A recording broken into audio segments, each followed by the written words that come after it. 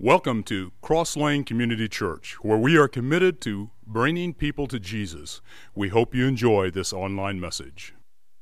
We continue our series that we started last week. This is Faith, and we're going to be in this for a while, and we're going to kind of hibernate a little bit. That's a good winter word for you. We're going to hibernate in the book of Hebrews. You can turn, if you want, to Hebrews chapter 12 today. I kind of gave you a little flyby on that last week at the end of the message. Last week we said that if you place your faith in circumstances and your ability to interpret circumstances, that you will have a fragile faith.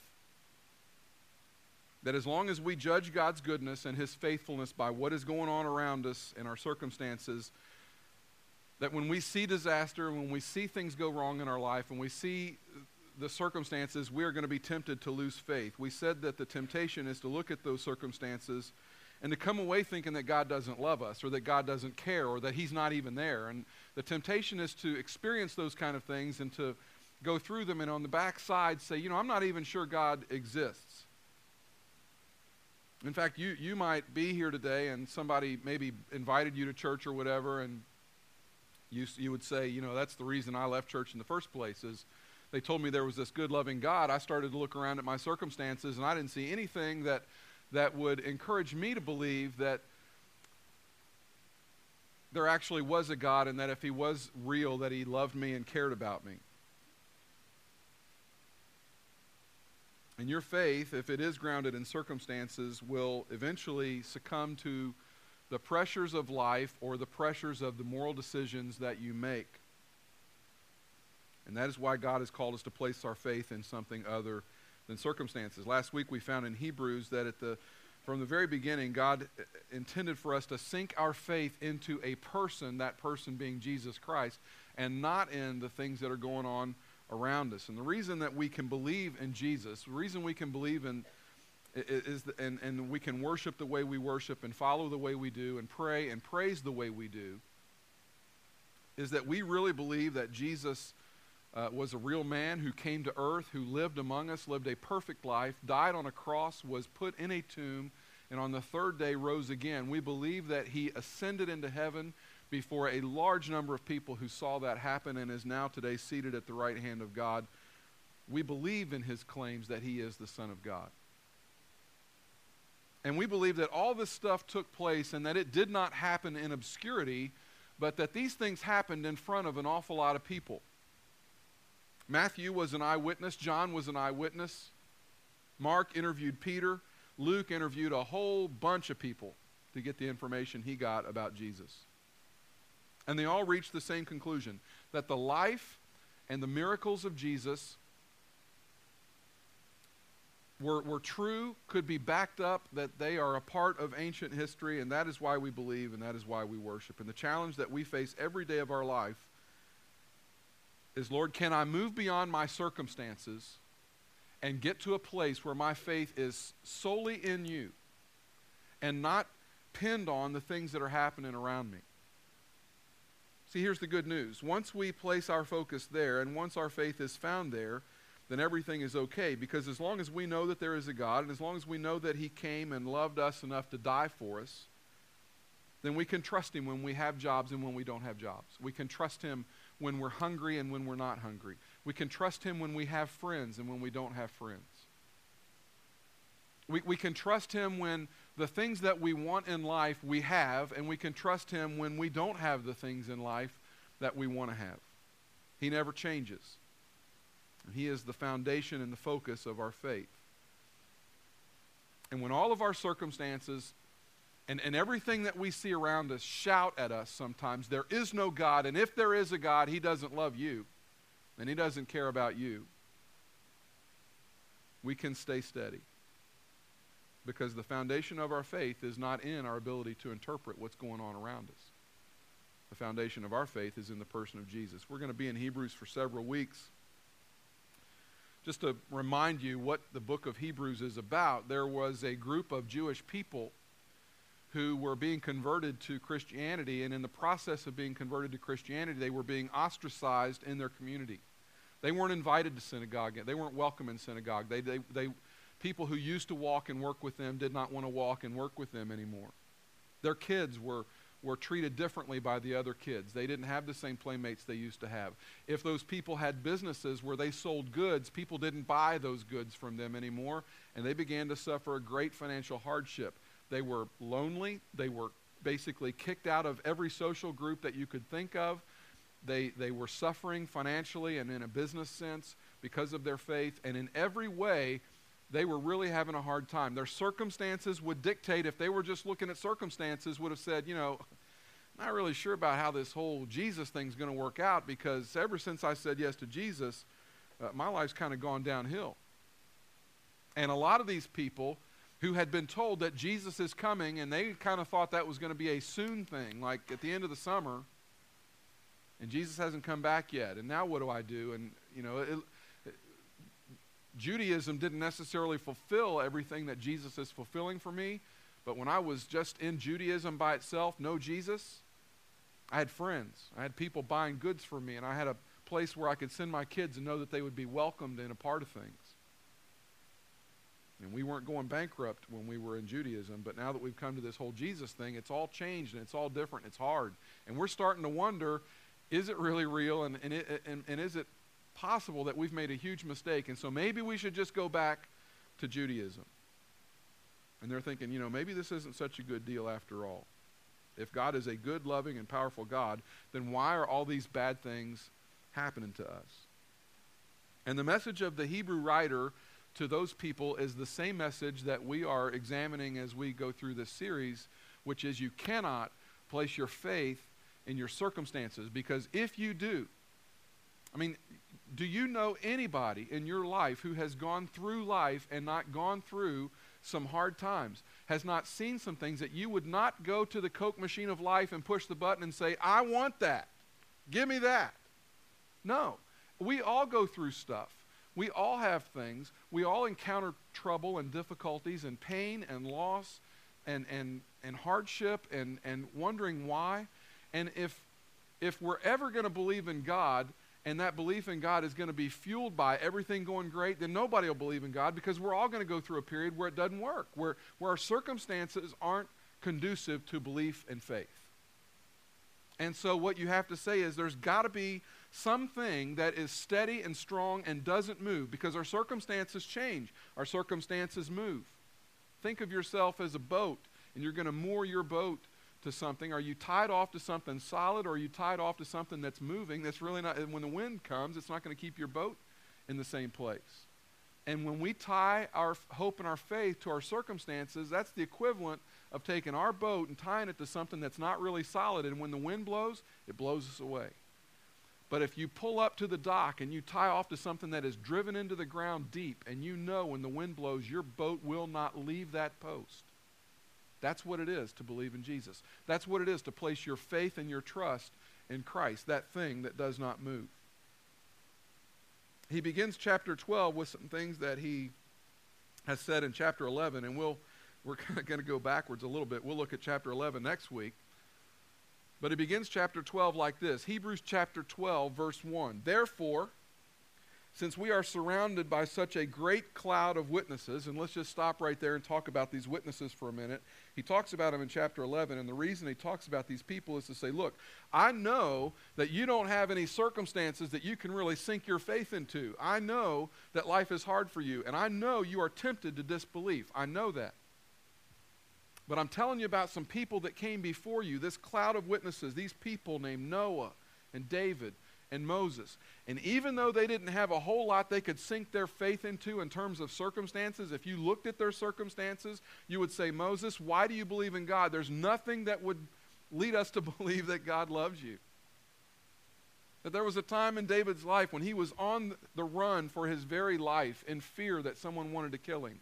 And we would look at those circumstances and say, God, David, it looks like God has abandoned you, and it looks like whatever God you believe in isn't really there. Why are you on the run like that? Why are you fearing for your life? Noah, what is going on? I mean, it doesn't look like, all these people are laughing at you and making fun of you, and you're building this great big monstrosity of a boat for something called a flood that they have no idea what that is. And there's nothing for you to sink your faith into. Why are you going through this? Why are you doing this? And so he writes to say, look, there are other people who came before you who had circumstances that if you looked around, you would say, I don't know, that doesn't make any sense to me. It looks like there's nothing for you to sink your faith into if you're just looking at circumstances. But these people that came before, this cloud of witnesses, they were faithful. And God was faithful.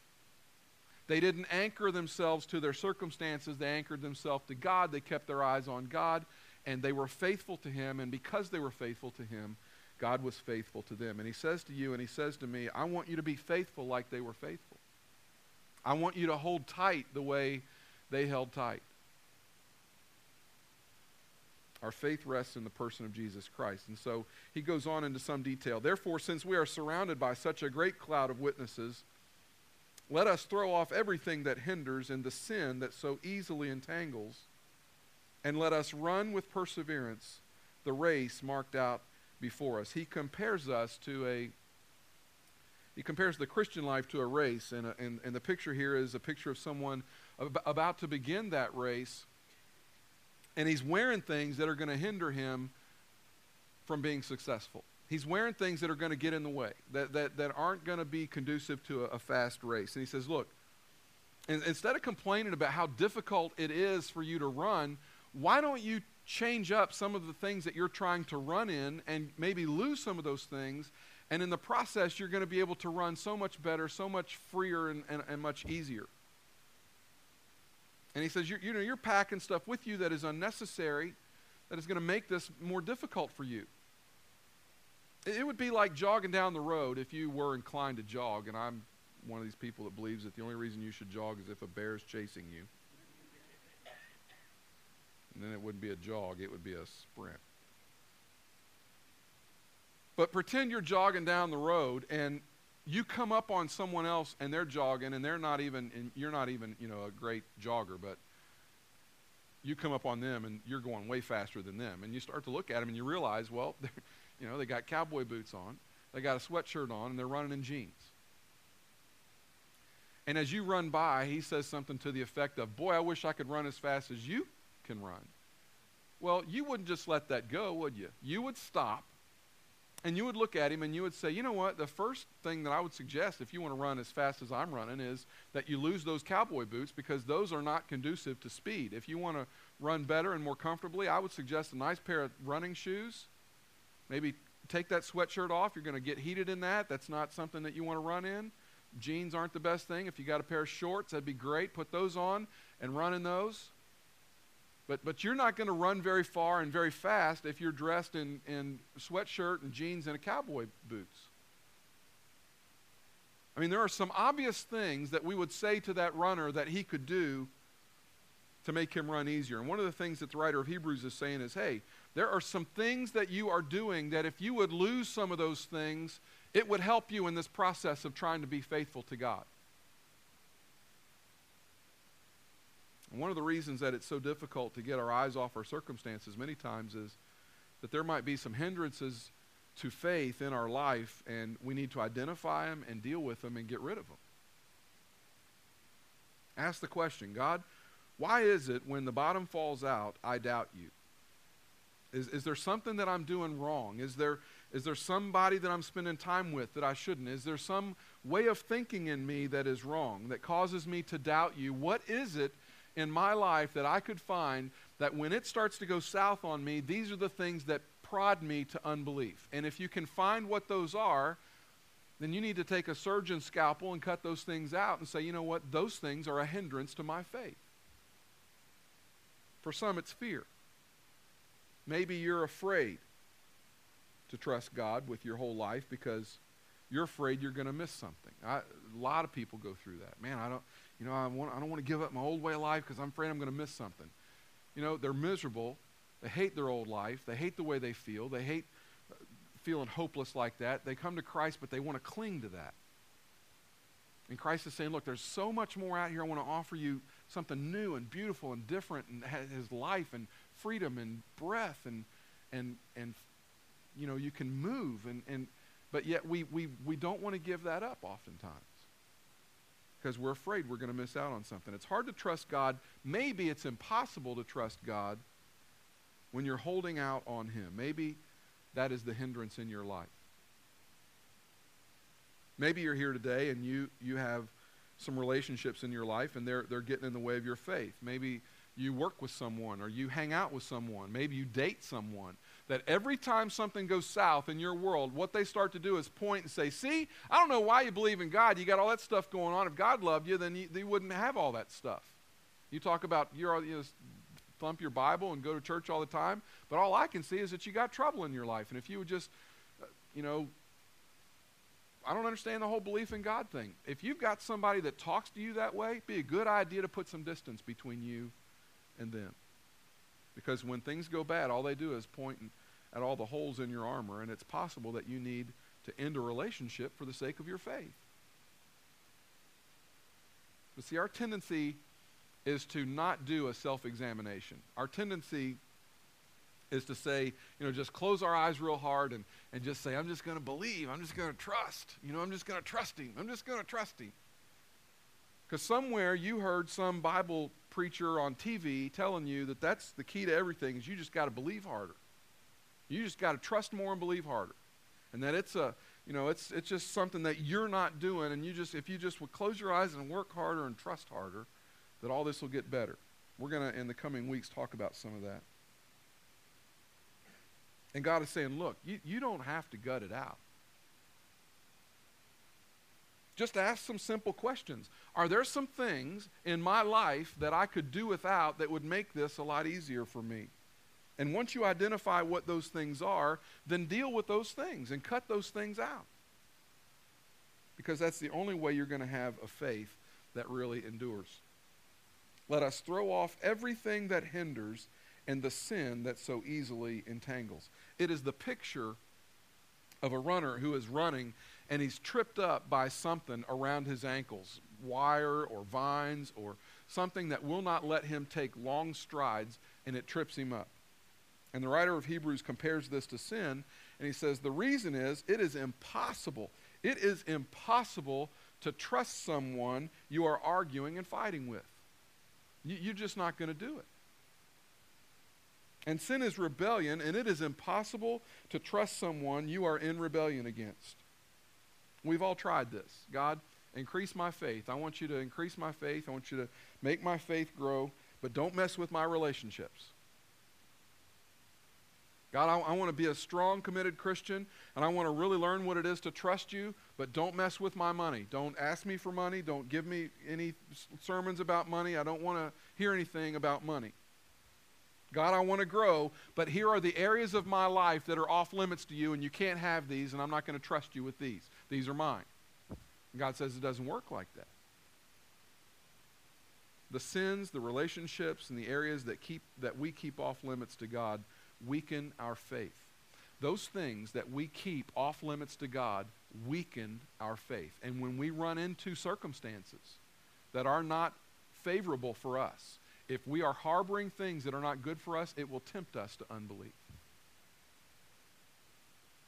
I've never done this. I've never been trained to do life-saving stuff where you swim out and you get someone. Myra, when she was in college, she took several semesters of I don't know what you call it, lifeguarding school, I guess, and she was able to, no bigger than she is, she could go save big Hulkamaniac, big muscular guys and pull them into, it was amazing.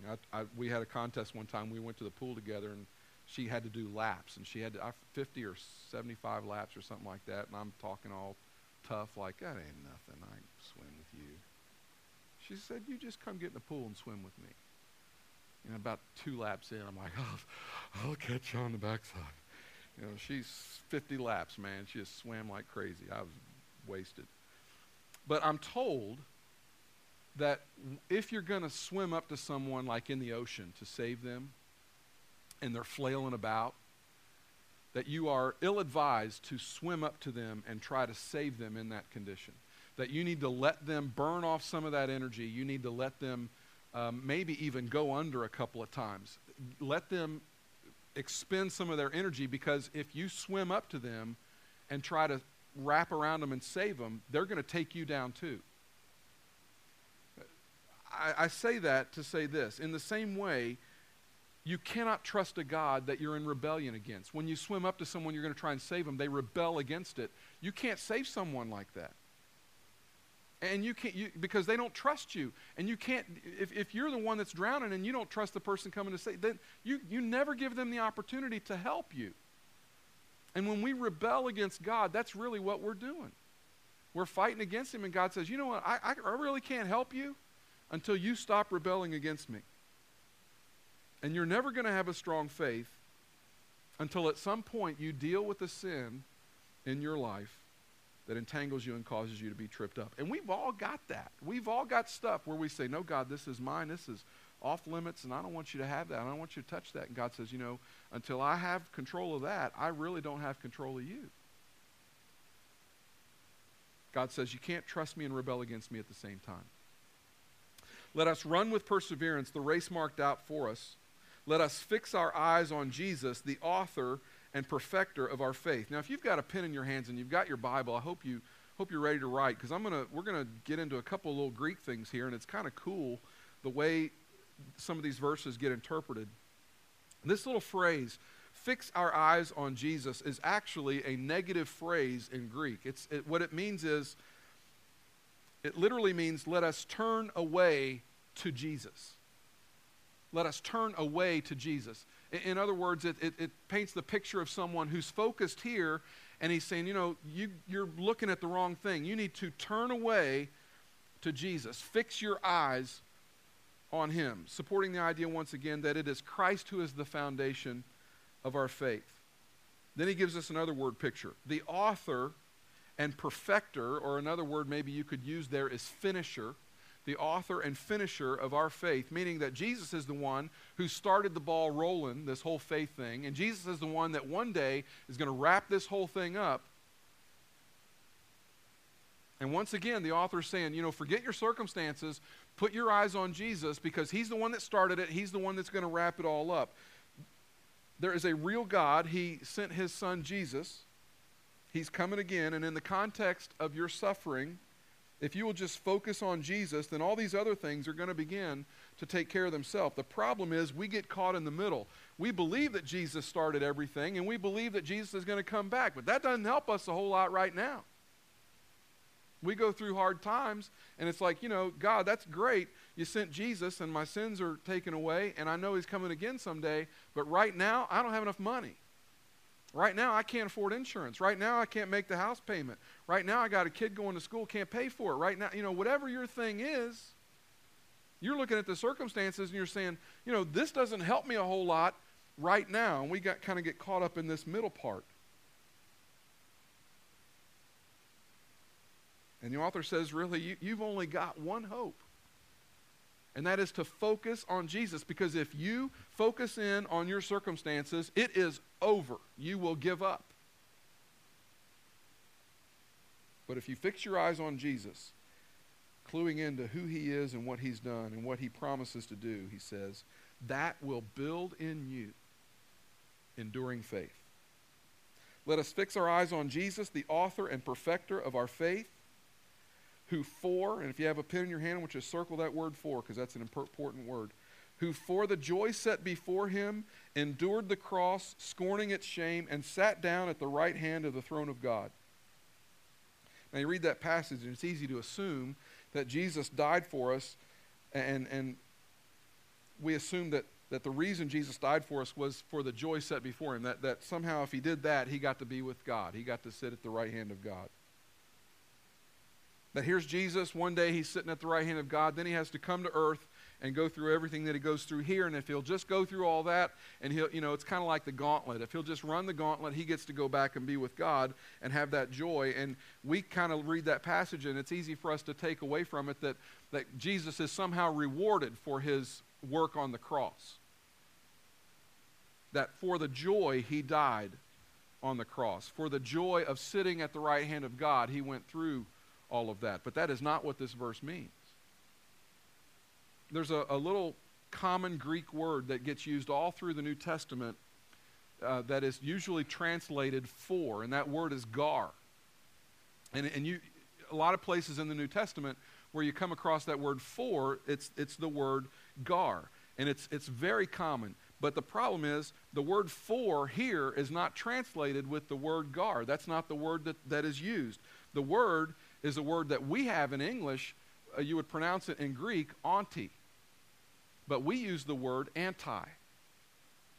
If you were to look this up in Greek, this passage in Greek, and you came to that word for, you would find that it says anti, which means opposed to or against something. In Greek, it is used figuratively to interpret something as instead of. So in light of that, here is a way that we might interpret this passage, and this is just a paraphrase. Who instead of receiving and experiencing the joy set before him, endured the cross, scorning its shame, and then sat down at the right hand of the throne of God. The verse implies and is supported by the whole New Testament that Jesus, this is important, that Jesus chose to die for you and me. Chose it. That he wasn't forced, that he wasn't coerced, that God didn't dangle a candle.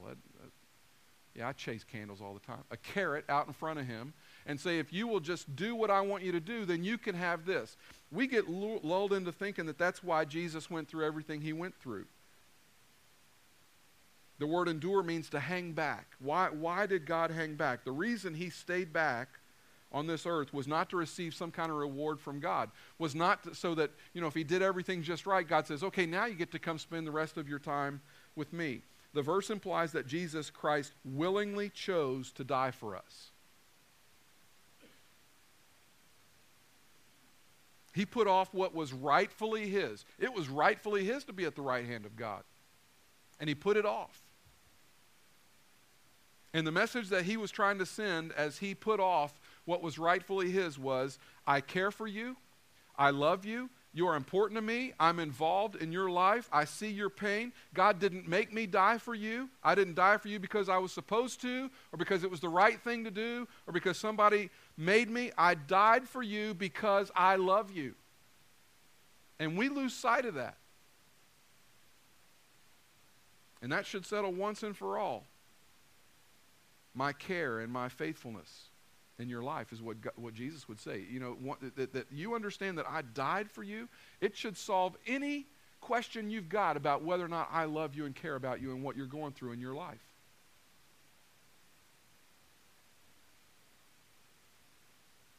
Do you know why it's so important that putting your faith in Christ is more important than putting your faith in your circumstances? Because when things go horribly wrong, and they will, I said in a sermon once before, you live on a cursed planet. And every day something bad doesn't happen to you, you got away with something. This is a cursed place. It's been cursed since the fall of man. And until Jesus comes back, we are in the middle of sin and stuff going on and decisions that other people make. And something somebody does over here has a negative impact on us. And every day something bad doesn't happen to us, we got away with something.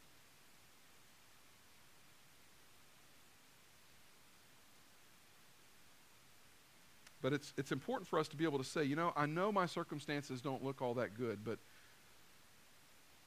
and I know it looks like he's abandoned me,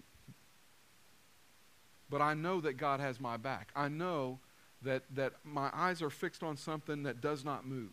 And these circumstances are moving. These circumstances are changing. And it may look bad for me now, but it's not always going to look bad for me. And things are going to change in my world. And who knows what will be going on 2 years from now with me or 5 years from now with me. And chances are good it's not going to be this. This is fluid. This moves. If someone chooses to give their life for you, you can rest assured they love you. And they wouldn't dream of forgetting about you. Consider him, verse 3, who endured such opposition from sinful men, so that you will not grow weary and lose heart. Here's what he doesn't say. He doesn't say, come on, guys, quit losing heart and quit growing weary. That's not what he says. Come on, buck up. Just have more faith. No, he says if you will fix your eyes on Jesus, the outcome of that is you won't grow weary and you won't lose heart. If you fix your eyes on Jesus and not on what's going on around you, you will press through. You will not give up. You will not doubt God.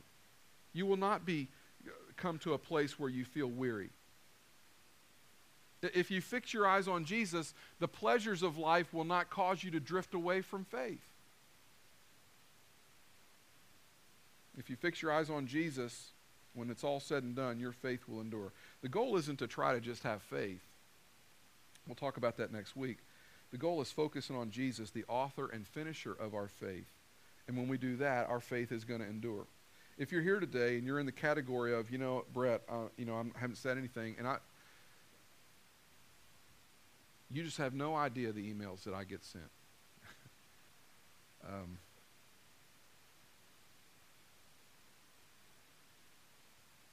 I hear from a lot of you.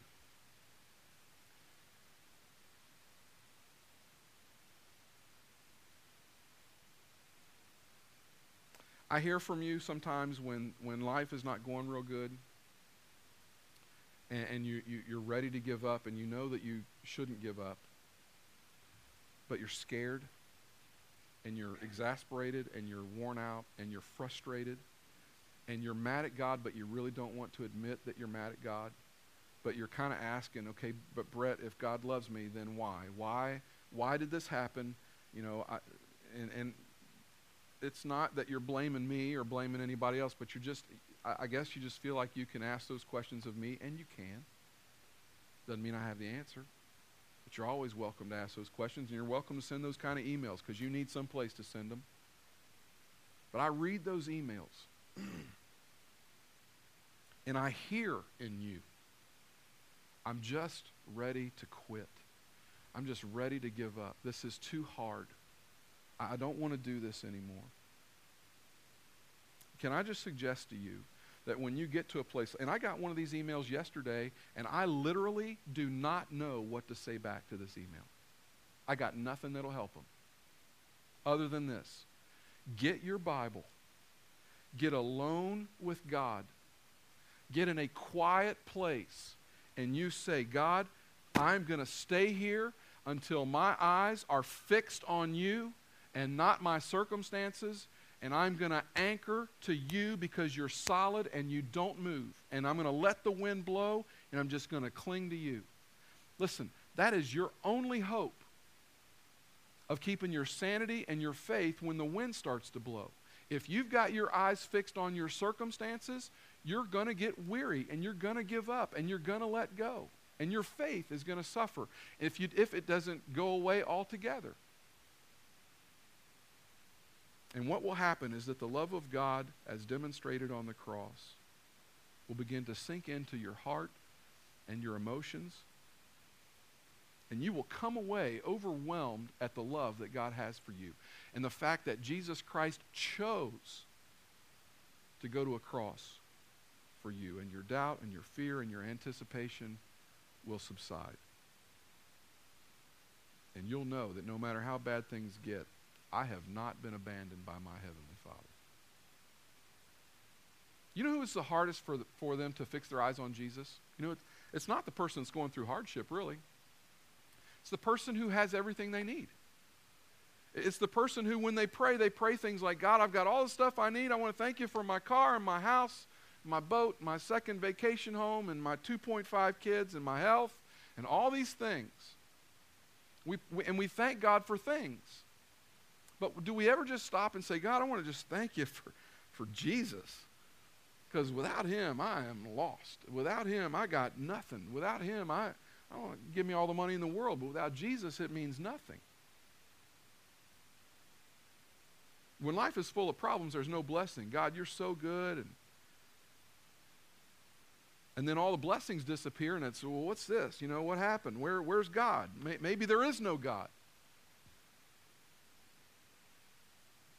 I don't think he loves me. I think he's forgotten about me. See, when life is good and when life is bad, we have to do what is necessary to get focused on the person of Jesus Christ, the author and the finisher of our faith. Verse 3, Consider him who endured such opposition. Now, do you know what the word consider means? It's a mathematical term. It means to sum it all up.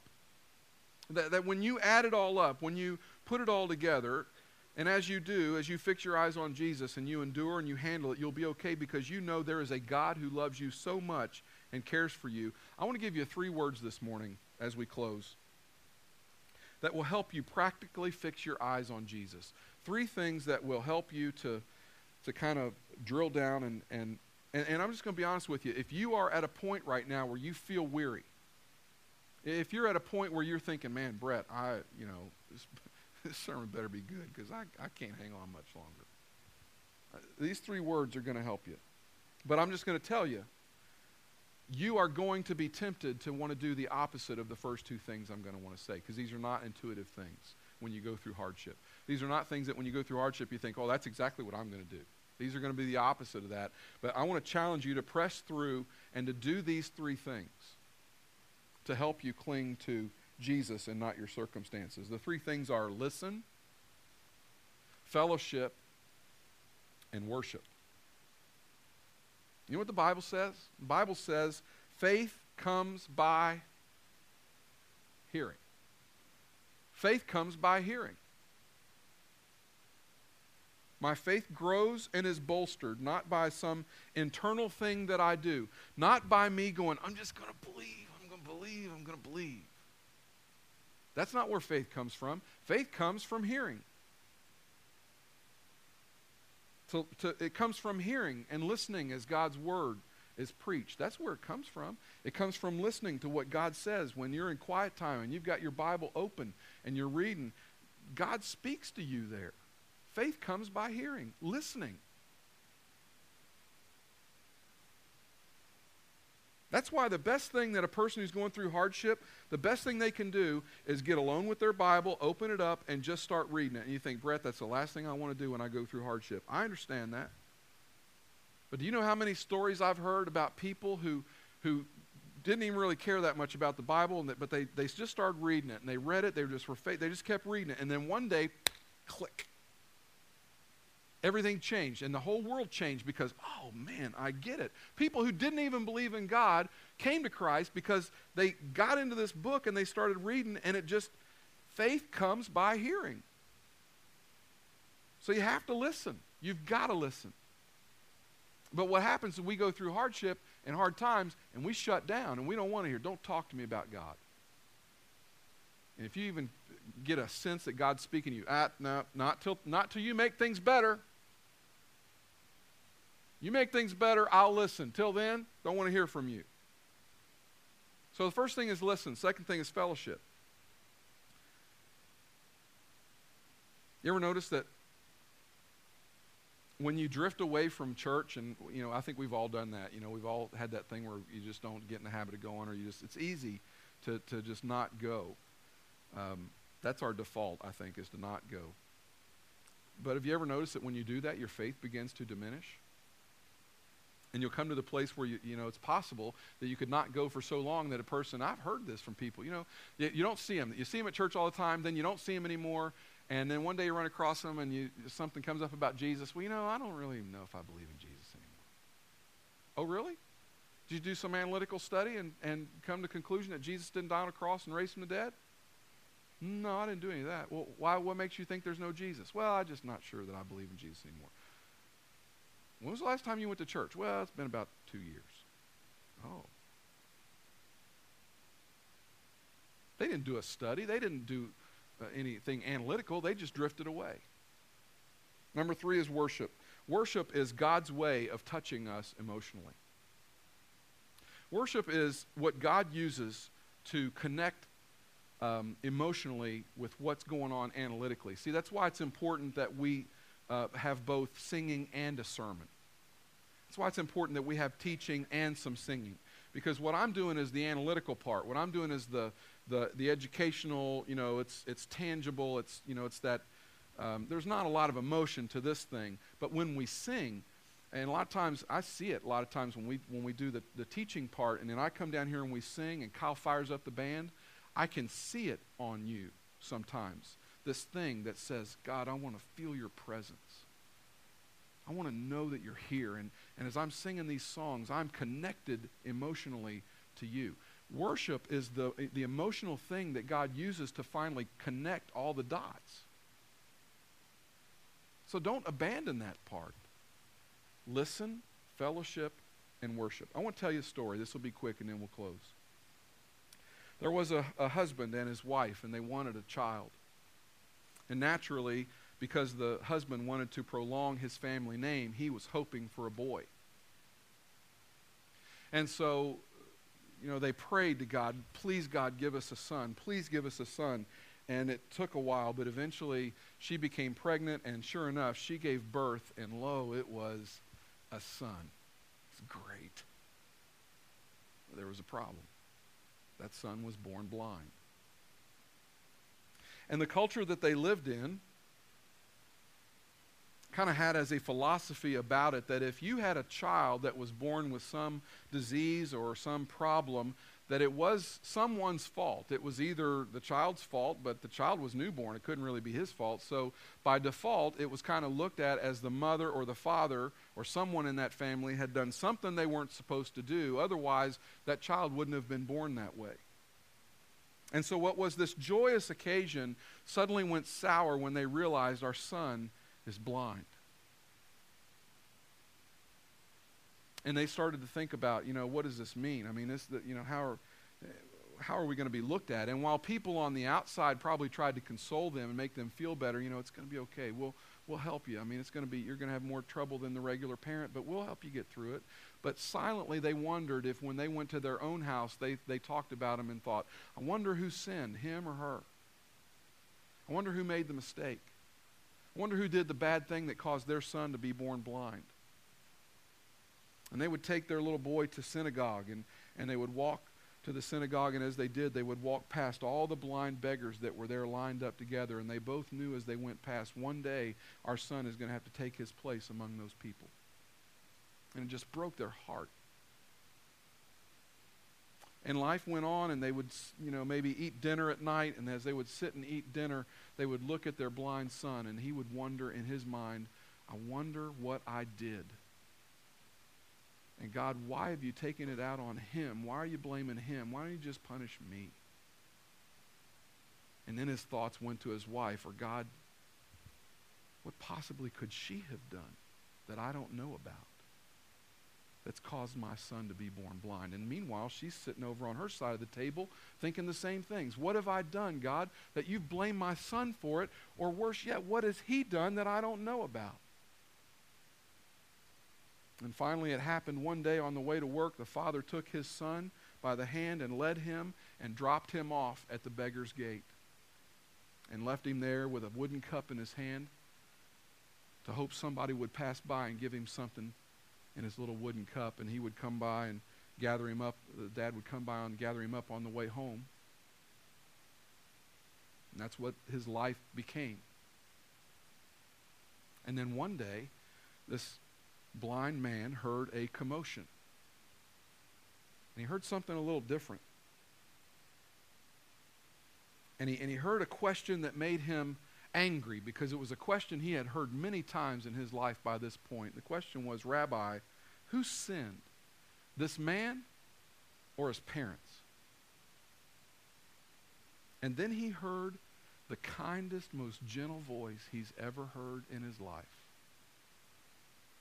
And the words were this: neither he nor his parents have sinned, but this has happened so that the glory of God might be shown in his life. And then he felt two hands take him on either side of his face. And it's possible that he braced himself to be hit. He didn't know what was coming next. And then he felt this cool, moist substance being put on his eyes. And then that gentle voice said to him, go and wash yourself in the pool of Siloam. So that's what he did. He made his way to the pool of Siloam with a little help, and he passed by some people who maybe were washing clothes or washing their kids or doing whatever they did in that pool. And he was just a very nondescript person, didn't stand out in any way, and he went and dipped himself down, probably without anybody even looking at him. And he washed his eyes. And it is possible that the first image he saw when he regained his sight was his own face, his reflection in that water. And he could see. And you just wonder if when he saw that, he heard echoing in his mind what that kind, gentle voice had said. This has happened in his life so that the power of God could be demonstrated. I don't know what God's up to most of the time. I get these emails from you. I don't know what God's trying to do in your world. But I know God loves you. And I know God chose to die for you. And I know that a God who would choose to die for you and me will not forget us, will not abandon us, and we have got to place our faith in him and not our circumstances. He does not change. Our circumstances change all the time. So this week, let us fix our eyes on Jesus, the author and perfecter of our faith. Let's pray together. Father, we give you thanks for Jesus. For Jesus. Not for our things, not for what you've given to us, not for our circumstances, good or bad. We thank you for Jesus. Because when the wind blows, and it most certainly will, we can rivet our eyes on him, and we can know he chose to die for us.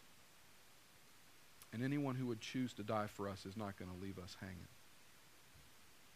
So God, this week, when our circumstances are good, may we return to Jesus. When our circumstances are poor, may we fix our eyes on Jesus. May we ignore the scoffers, and may we ignore those people in our life who are trying to show us how God has forgotten us somehow. And may we just cling to Jesus. Help us, Lord, to get our Bibles and just live in it and let you speak to us over and over. Help us to get to a place where we don't move until our eyes are fixed, locked on Jesus, the author and perfecter of our faith. God, we love you. Times are hard. Life is hard. We love you. It is in the precious name of Jesus that we pray.